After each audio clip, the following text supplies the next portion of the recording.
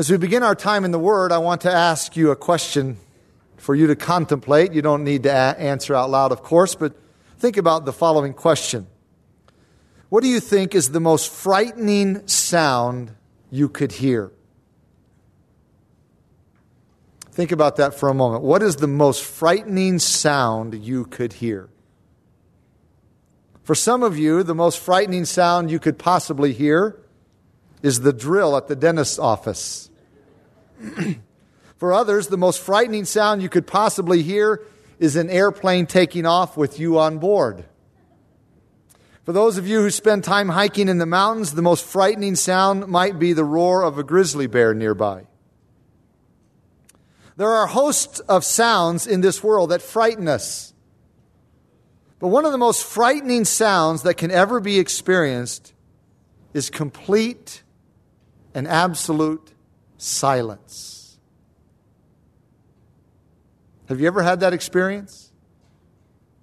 We don't realize how much noise is part and parcel of our lives until we are faced with total silence. It's an eerie experience. The day is coming when heaven will experience complete and total silence. Now, if you are familiar with the book of Revelation, then you know that heaven is characterized by loud, joyous worship. It isn't quiet in heaven. It's loud. It's boisterous. But the time is coming when heaven will become absolutely, almost deathly silent. We are told about that time in Revelation chapter 8. If you aren't already there, please turn with me to the last book of the Bible, the 8th chapter. And we want to consider verses 1 through 6 in this message, so please follow along as I read these verses for us. Revelation chapter 8, verse 1. When he opened the seventh seal, there was silence in heaven for about half an hour. And I saw the 7 angels who stand before God, and to them were given 7 trumpets. Then another angel, having a golden censer, came and stood at the altar. He was given much incense, that he should offer it with the prayers of all the saints upon the golden altar, which was before the throne. And the smoke of the incense with the prayers of the saints ascended before God from the angel's hand. Then the angel took the censer, filled it with fire from the altar, and threw it to the earth. And there were noises, thunderings, lightnings, and an earthquake. So the 7 angels who had the 7 trumpets prepared themselves to sound. As we come to this 8th chapter of the book of Revelation, we come to the second major section of judgment. You will remember that chapters 6 through 19 of this book are about the judgments that will someday come upon this earth during what we call the 7-year tribulation period. Those judgments unfold in 3 sections. First, there are the seal judgments. They are called the seal judgments because they will take place every time the Lord Jesus Christ breaks one of the 7 seals that are upon the scroll he received from the hand of God the Father back in chapter 5. The second series of judgments will be the trumpet judgments. They are called the trumpet judgments because they will take place each time an angel sounds one of the 7 trumpets. The 7 trumpets are the ones we want to introduce in this particular message. The third series of judgments will be the bowl judgments. They are called the bowl judgments because they will take place every time an angel pours out a bowl full of the wrath of God. After the 7 bowl judgments will come the most climactic judgment of all, and that is the literal, personal, bodily second coming of the Lord Jesus Christ to this earth. And yes, beloved, that is a judgment. 2 Thessalonians 1, 7 and 8 refers to that time when the Lord Jesus Christ is revealed from heaven with his mighty angels in flaming fire, taking vengeance on those who do not obey the gospel of our Lord Jesus Christ. The judgments of the tribulation period will culminate with the most climactic judgment, and that is the second coming of Jesus Christ to this earth. When the one who came the first time as a lamb to be slain and to redeem will come as a lion, fierce, to judge and to rule with a rod of iron. We have already looked at 6 of the 7 seal judgments in detail as we covered chapter 6. Seal number 1 will be the release of the Antichrist onto the world scene and a temporary world peace. Seal number 2 will be a shattering of that peace as world war breaks out, as well as civil anarchy. The result will be massive bloodshed. Seal number 3 will be economic upheaval and severe famine conditions. Seal number 4 will be death from wars, the famine, plague, pestilence, and beasts of the earth. As a result, over 1.5 billion people, assuming the population is what it is today, over 1.5 billion people will die when this seal is opened. Seal number 5 is the promise of vengeance on those who persecute believers during the tribulation period. Seal number 6 will result in cosmic turmoil as the entire galaxy is violently shaken. The sun becomes black, the moon becomes red, meteors or asteroids pound the earth, the sky splits apart, and every mountain and island will be moved out of its place. When we read about these things in the book of Revelation and from what Jesus taught in the Olivet Discourse in Matthew 24, it is easy for us to assume that all of this will surely get the attention of those dwelling on the earth to bring them to repentance. But that's not what's going to happen. Yes, many of the people of the earth will begin to pray during this time, but many of them will be praying to the mountains and the rocks to fall on them, to hide them from the face of God and the wrath of the Lamb. From the best I can tell, the 6 seal judgments will spread out over several years of the tribulation period. That is, there will be quite a bit of period of time between each of these seals. They won't be unfolding quickly. They will begin at the beginning, and they will stretch out past the key midpoint of the tribulation on into that second 3.5 years of the tribulation period. The trumpet judgments, which are described here in chapter 8, will take place at some point during the second half of the tribulation. They will take place more rapidly than the seal judgments. That is, they will hit the earth closer together. Then the bowl judgments will be near the end of the tribulation period, and they will unfold in a rapid-fire succession to build to the climax of the return of Jesus Christ.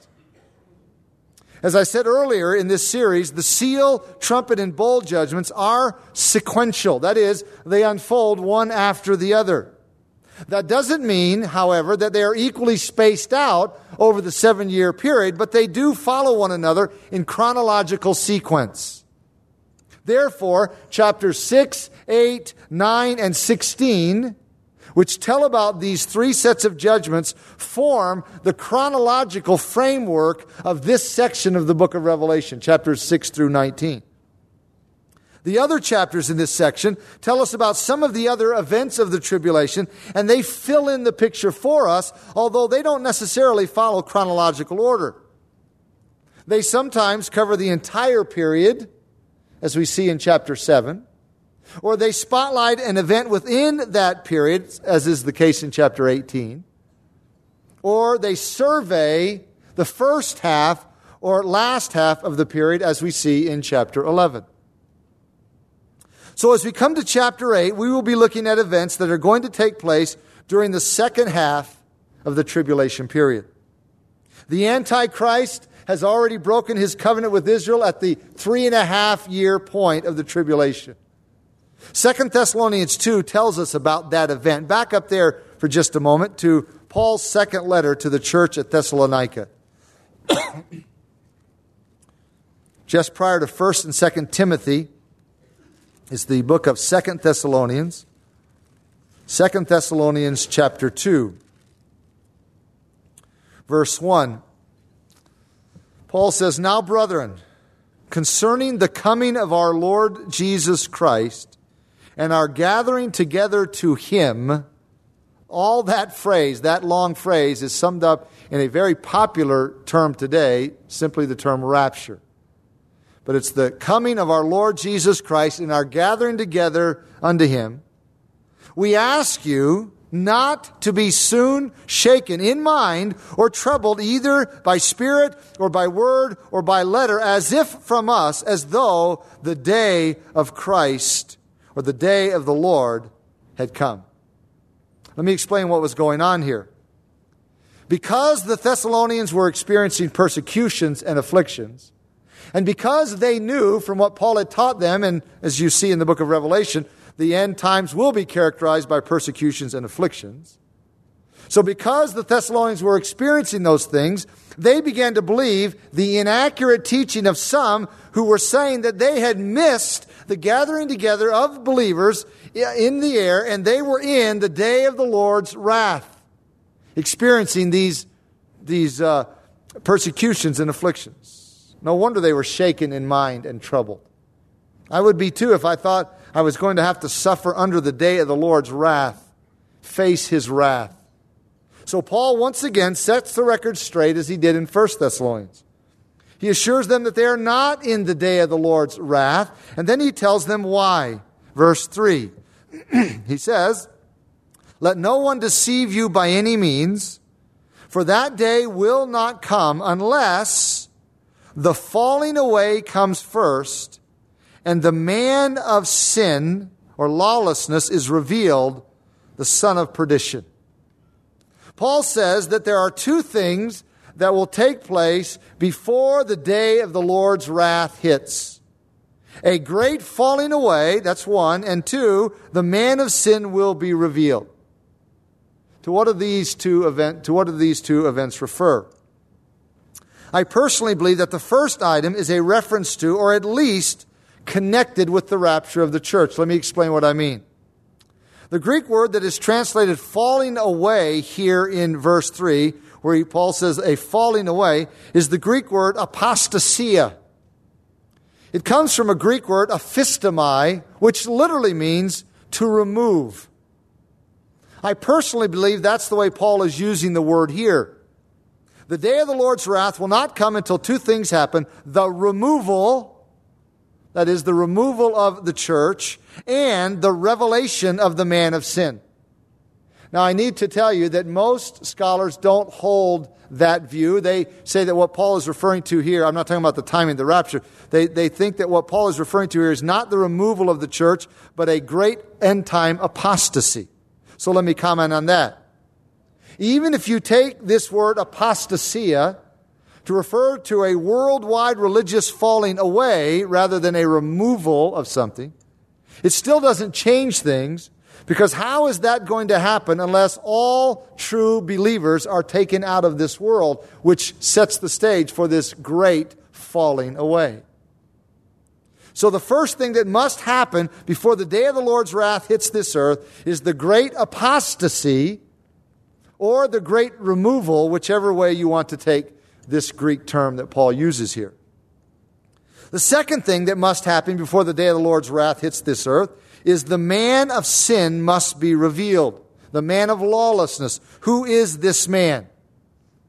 This is obviously a reference to the Antichrist, who is spoken of by Daniel in Daniel chapter 9, by our Lord in Matthew 24, and by John in Revelation chapters 11 and 13. According to Daniel chapter 9, he is going to sign some kind of 7-year agreement, pact, or treaty with the nation of Israel. But halfway through those years, he is going to break his end of the bargain. And he is going to demand worship, as Paul will tell later right here in this very text. The Jewish people as a whole will refuse, and as a result, he will persecute them ruthlessly. That is what Daniel 9:27 says about the Antichrist, and Jesus reaffirmed that in his Olivet Discourse in Matthew 24. So here in verse 3, Paul says, the day of the Lord's wrath will not begin until this man of sin is revealed. How will he be revealed? When he signs the 7-year treaty agreement with Israel, it will be obvious that he is the one to anyone who knows Daniel 9, Matthew 24. Maybe he's a politician on the world scene and a leader, but no one really knows. He is one of many world leaders. But when he steps forward and comes and signs that agreement or brokers some kind of peace deal that's a 7-year period of time, then it will be clear he's the one. That's what Paul is saying. So he assures the Thessalonians that they have not entered the day of the Lord's wrath because, one, the great apostasy or great gathering has not taken place, and number two, the Antichrist has not been revealed. It is after these two things that the day of the Lord's wrath begins. But as Paul taught them back in his first letter, we won't be here. We will not experience the day of the Lord's wrath. Those who will be here will see the Antichrist break his treaty with Israel and demand worship. And Paul refers to this in verses 4 and following. He says, who opposes and exalts himself above all that is called God or that is worshiped, so that he sits as God in the temple of God, showing himself that he is God. Do you not remember that when I was still with you, I told you these things? And now you know what is restraining, that he may be revealed in his own time. For the mystery of lawlessness is already at work. Only he who now restrains will do so until he is taken out of the way. And then the lawless one will be revealed, whom the Lord will consume with the breath of his mouth and destroy with the brightness of his coming. The Antichrist will be the most powerful man to ever live, the most powerful man ever to walk this planet, but he will be consumed simply by the breath of the Lord's mouth and destroyed by the brightness of his coming. Then Paul adds an interesting footnote about this man of sin. He says in verse 9, the coming of the lawless one is according to the working of Satan, with all power, signs, and lying wonders. Oh, what an important verse for our day and age. Some Christians are so non-discerning as to assume that anything that looks miraculous is of God. That kind of gullible attitude is just what the Antichrist will play on to deceive people. In fact, it's interesting to note that these three terms, translated in my version, maybe yours uses different terms, but power, signs, and wonders, minus the word lying, but power, signs, and wonders, those are the exact three terms used to describe the miracles of Jesus and the apostles. As I said, except for the term lying. Satan is a master counterfeiter. And his man, the Antichrist, will counterfeit the miracles of God and deceive many. Verse 10 says, and with all unrighteous deception among those who perish, because they did not receive the love of the truth, that they might be saved. Beloved, this verse is at the heart of why people aren't saved. They don't love the truth. They love their sin instead. As it says in John 3:19, and this is the condemnation, that the light has come into the world, and men love darkness rather than light because their deeds were evil. Why aren't there more Christians in the world today? It's not because there are things that disprove the Bible, because there is nothing that does.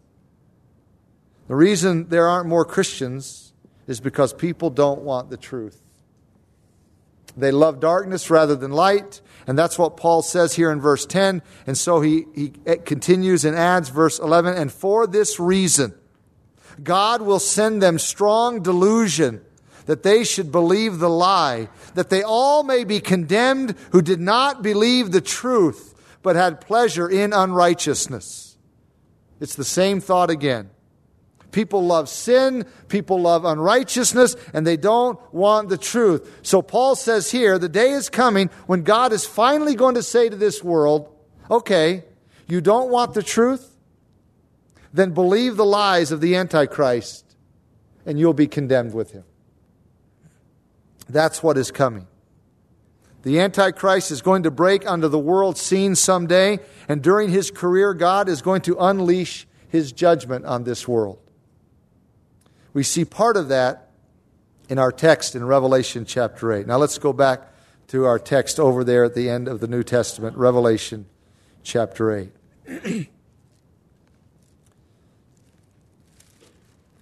After the glorious scene of chapter 7, in which John sees multitudes saved out of the great tribulation, the subject of judgment resumes.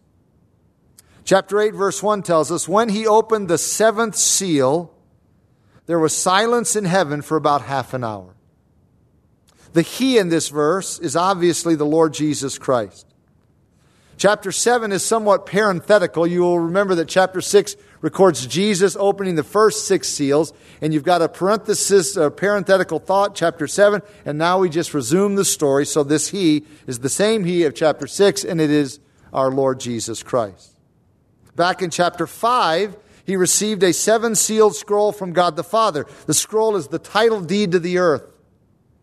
The 7th seal referred to here in verse 1 is the 7th seal on that scroll. Chapter 6 tells us about the breaking of the first 6 seals, but between the 6th and 7th seals, John inserts chapter 7.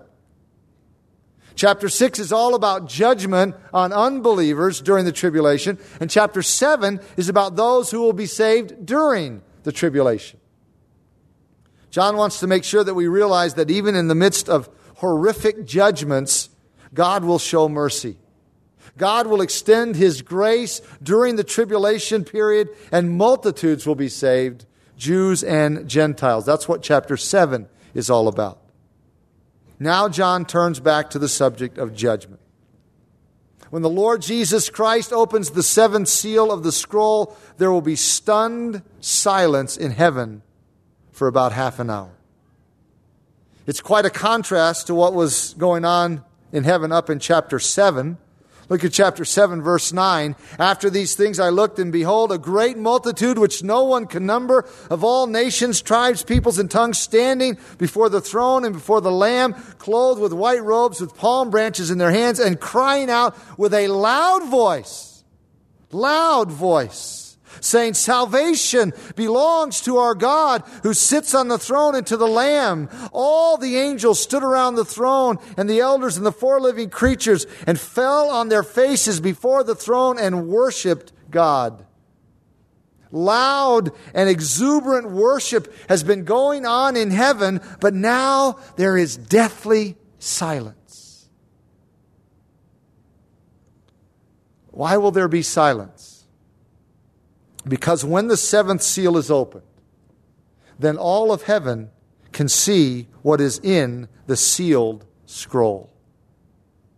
And what they see is shocking.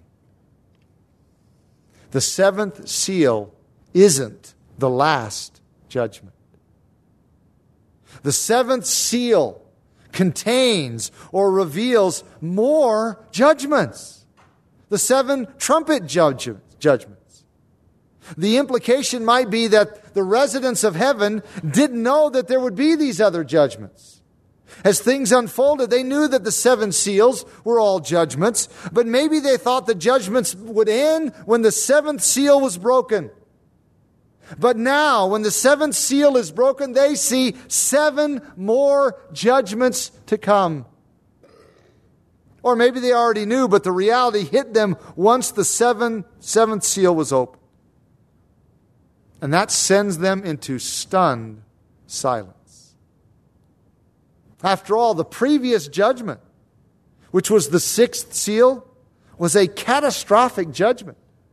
Do you remember how it was described at the end of chapter 6, verse 12? I looked when he opened the sixth seal, and behold, there was a great earthquake, and the sun became black as sackcloth of hair, the moon became like blood, and the stars of heaven fell to the earth as a fig tree drops its late figs when it is shaken by a mighty wind. Then the sky receded as a scroll when it is rolled up, and every mountain and island was moved out of its place, and the kings of the earth, the great men, the rich men, the commanders, the mighty men, every slave and every free man hid themselves in the caves and in the rocks of the mountains, and said to the mountains and rocks, fall on us and hide us from the face of him who sits on the throne and from the wrath of the Lamb, for the great day of his wrath has come, and who is able to stand? It appears from that description that things couldn't get any worse, but they will. The 7 trumpet judgments, which were seen once that 7th seal was opened, the 7 trumpet judgments are even more severe than the 7 seal judgments. That's why there is stunned silence in heaven. It's almost as if the silence is saying, you mean there are still more judgments to come? Yes, there are more judgments. Or the other way to look at it is that they knew more judgments would follow, but the reality of the severity will still be shocking when it gets to that point. So there was silence in heaven for about half an hour. Think about this. There is another half hour for men and women to repent before the next set of judgments hits the earth. Now back to chapter 8. What did John see when the 7th seal was opened? Chapter 8, verse 2. And I saw the 7 angels who stand before God, and to them were given 7 trumpets. All the angels of God are special, but these are especially special, if I can be redundant. They are referred to with the definite article, the 7 angels. John doesn't merely say, I saw 7 angels. He says, I saw the 7 angels who stand before God. Interestingly, that same phrase is used to describe one of the most unique of all the angels, Gabriel. Luke 1:19 says, I am Gabriel who stands in the presence of God. Gabriel is an angel who stands before God. So these 7 angels have a unique position and a unique role. They stand before God ready to do His will. And John tells us to them were given 7 trumpets. Trumpets are mentioned throughout the Bible for a variety of purposes. In the book of Revelation, however, their main purpose is to signal judgment. So John sees 7 angels with 7 trumpets. Verse 3, then another angel, having a golden censer, came and stood at the altar.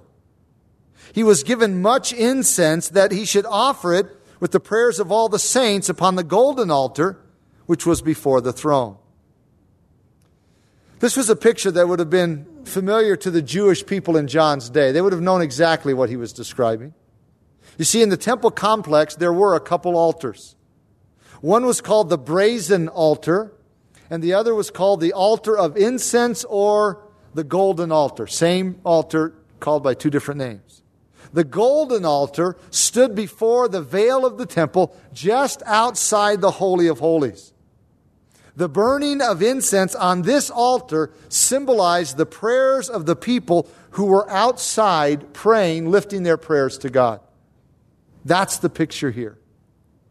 We see this very thing described back in Luke's Gospel, chapter 1. Back up there for just a minute. Back up to the 3rd Gospel account. Luke chapter 1, verse 5. We are told there was, in the days of Herod, the king of Judea, a certain priest named Zacharias, of the division of Abijah. His wife was of the daughters of Aaron, and her name was Elizabeth. Of course, these are the eventual parents of John the Baptist. Verse 6, and they were both righteous before God, walking in all the commandments and ordinances of the Lord, blameless. But they had no child, because Elizabeth was barren, and they were both well advanced in years. So it was that while he was serving as priest before God in the order of his division, according to the custom of the priesthood, his lot fell to burn incense when he went into the temple of the Lord, and the whole multitude of the people was praying outside at the hour of incense. What Luke is telling us here is this. Zacharias was chosen. It was his turn in the rotation. Zacharias was chosen to go inside to burn incense while the people stayed outside the holy place and offered their prayers to God. The burning incense ascending before God was symbolic of all the prayers of the people outside, their prayers ascending up to God. That's the same picture we see in Revelation chapter 8. Now let's go back there to Revelation chapter 8.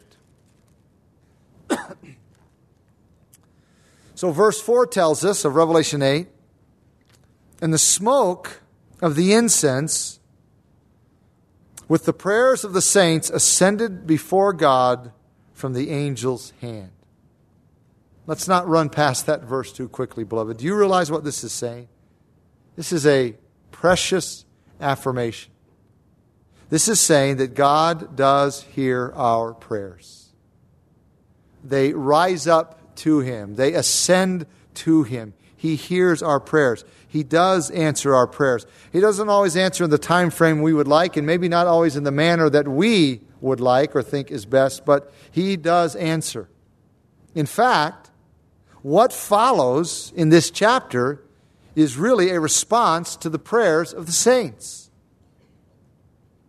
Maybe I should pause here for just a second to make sure that everyone understands that the word saints here in this verse and throughout the New Testament, this term does not refer to a special class of people. I know I say that repeatedly, but in Christianity or Christendom, in religious circles, so many people are familiar with saints, and they usually think it's people who are dead and that are in a special class. They've achieved some special status. Throughout the New Testament, the word saints is used to describe all true believers in Jesus Christ.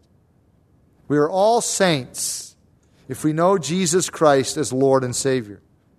And the prayer that we, the people of God, have prayed for centuries, Thy kingdom come, is about to begin to be answered. The Lord is preparing another wave of judgment to smite the earth, to destroy Satan's kingdom and man's kingdom. Then the Lord will come to establish His own kingdom, just as we pray. Thy kingdom come, Thy will be done here on earth as it is in heaven. Down through the centuries we have prayed that. That's about to begin to be answered. Furthermore, the prayer of the tribulation saints is about to be answered. Their prayer is mentioned back in chapter 6. Do you remember what it was? Chapter 6, verse 9. John says, when he opened the fifth seal, I saw under the altar the souls of those who had been slain for the word of God and for the testimony which they held. And they cried out with a loud voice, saying, How long, O Lord, holy and true, until you judge and avenge our blood on those who dwell on the earth? Then a white robe was given to each of them, and it was said to them that they should rest a little while longer, until both the number of their fellow servants and their brethren, who would be killed as they were, was completed. So basically, the Lord says, be patient. I will answer your prayer. It's coming, but you just need to wait a while. God assured them that He would answer their prayers. And chapter 8 is part of that answer. Go back to chapter 8, verse 5. John says, Then the angel took the censer, filled it with fire from the altar, and threw it to the earth. And there were noises, thunderings, lightnings, and an earthquake. When the angel takes fire from the bronze altar of judgment and throws it to the earth, the severe judgment of God is about to commence. This is picturesque. This is symbolic. He throws it to the earth as a foreshadowing of what is about to happen. That's why there are noises and thunderings and lightnings and an earthquake. This isn't the first earthquake of judgment. Back in chapter 6, during the sixth seal judgment, the entire galaxy shook. We read that a moment ago. So this is the second major earthquake of the tribulation period. In addition to the earthquake, there were rumblings, claps of thunder, and lightning bolts. This pictures God's awesome power and majesty. And when we get to verses 7 and following, in the next message of the series, these lightning bolts and claps of thunder are going to issue forth in the judgment of God on the earth. Verse 6 says, "So the seven angels who had the seven trumpets prepared themselves to sound." Try to picture this, beloved. The seven angels arranged themselves in order and raised their trumpets of judgment in readiness to sound. This is a foreboding and ominous sight for planet Earth. I mean, the sixth seal judgments were horrendous. No wonder there was stunned silence in heaven when the seventh seal was opened, revealing seven more judgments in the form of the trumpets. This is an ominous sight. The earth has already been hit with 6 devastating seal judgments, and now 7 angels stand prepared to sound forth 7 trumpet judgments, which will be even more severe. Now we can understand why there is silence. But the silence only lasts, verse 1 says, about a half an hour. The silence is about to be shattered. What kind of application can we draw from this passage of Scripture? This is futuristic. No, there's not a lot of, maybe you would say, there's not a lot of devotional merit in a passage like this. Something to, feed your heart and feed your soul. What can we draw from this passage of Scripture? Actually, there's quite a bit here that we can draw for our lives. I'm going to mention just 2 applications in closing. Application number 1.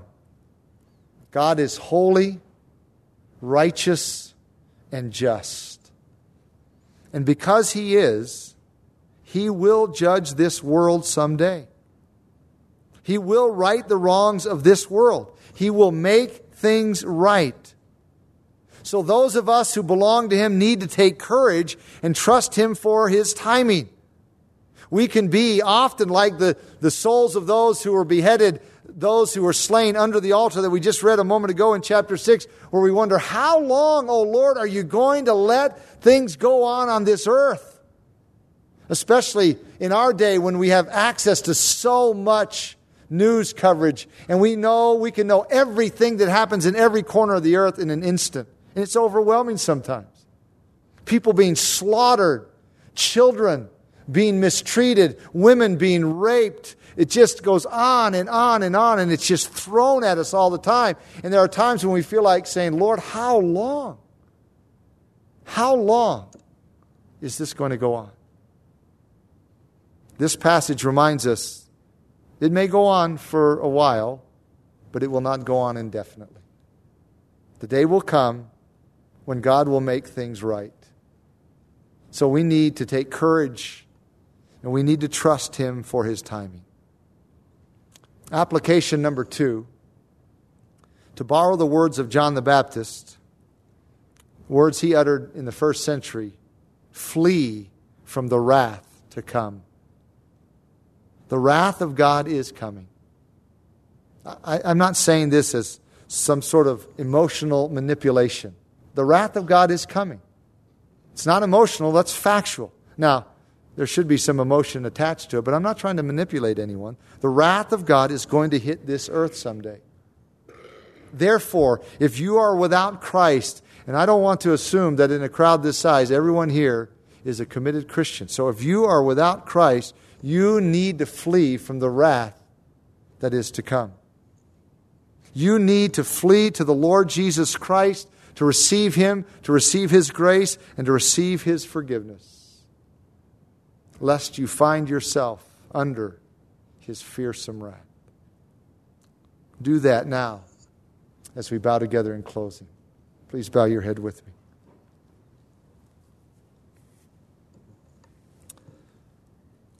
Father, you have been pleased to reveal this to us. You didn't have to do this. You didn't have to give us a book in your word like the book of Revelation, unfolding, as chapter 1 tells us, the things which will take place after this, or the things that will take place in the future. You didn't have to tell us the future. But you have chosen to do that. You chose to reveal it to John, and you instructed him to record it, to write it in a book, and you determined by the work of your Spirit to make sure that what was written was recorded accurately under inspiration. And so we have before us an inspired, accurate, authoritative word telling us what is going to happen someday. We don't know when. These things could happen easily in the next few years, or you may choose to tarry the time, tarry your judgment, wait, and it could be a few decades. But just as surely as we are here, these things will take place. No doubt about it. You have revealed this to tell not only us, but to tell the world what is coming. And so may we take courage and trust you that the day will come when you will right the wrongs of this world. You will make things right. Just as the souls of those who had been slain under the altar were encouraged and told to wait, to be patient, to trust your timing, we must do the same. And Father, for anyone hearing these words, for whatever motivation, why they chose to listen to this, but if there are those listening who do not know your Son, Jesus Christ, may they take heed to the words of John the Baptist and flee from the wrath to come. To run to the Lord Jesus Christ, to run to His grace, to run to His shelter, to receive His forgiveness, so that they experience His grace and not His wrath. We pray these things in the matchless, the exalted, and powerful name of your Son and our Savior, the Lord Jesus Christ. Amen.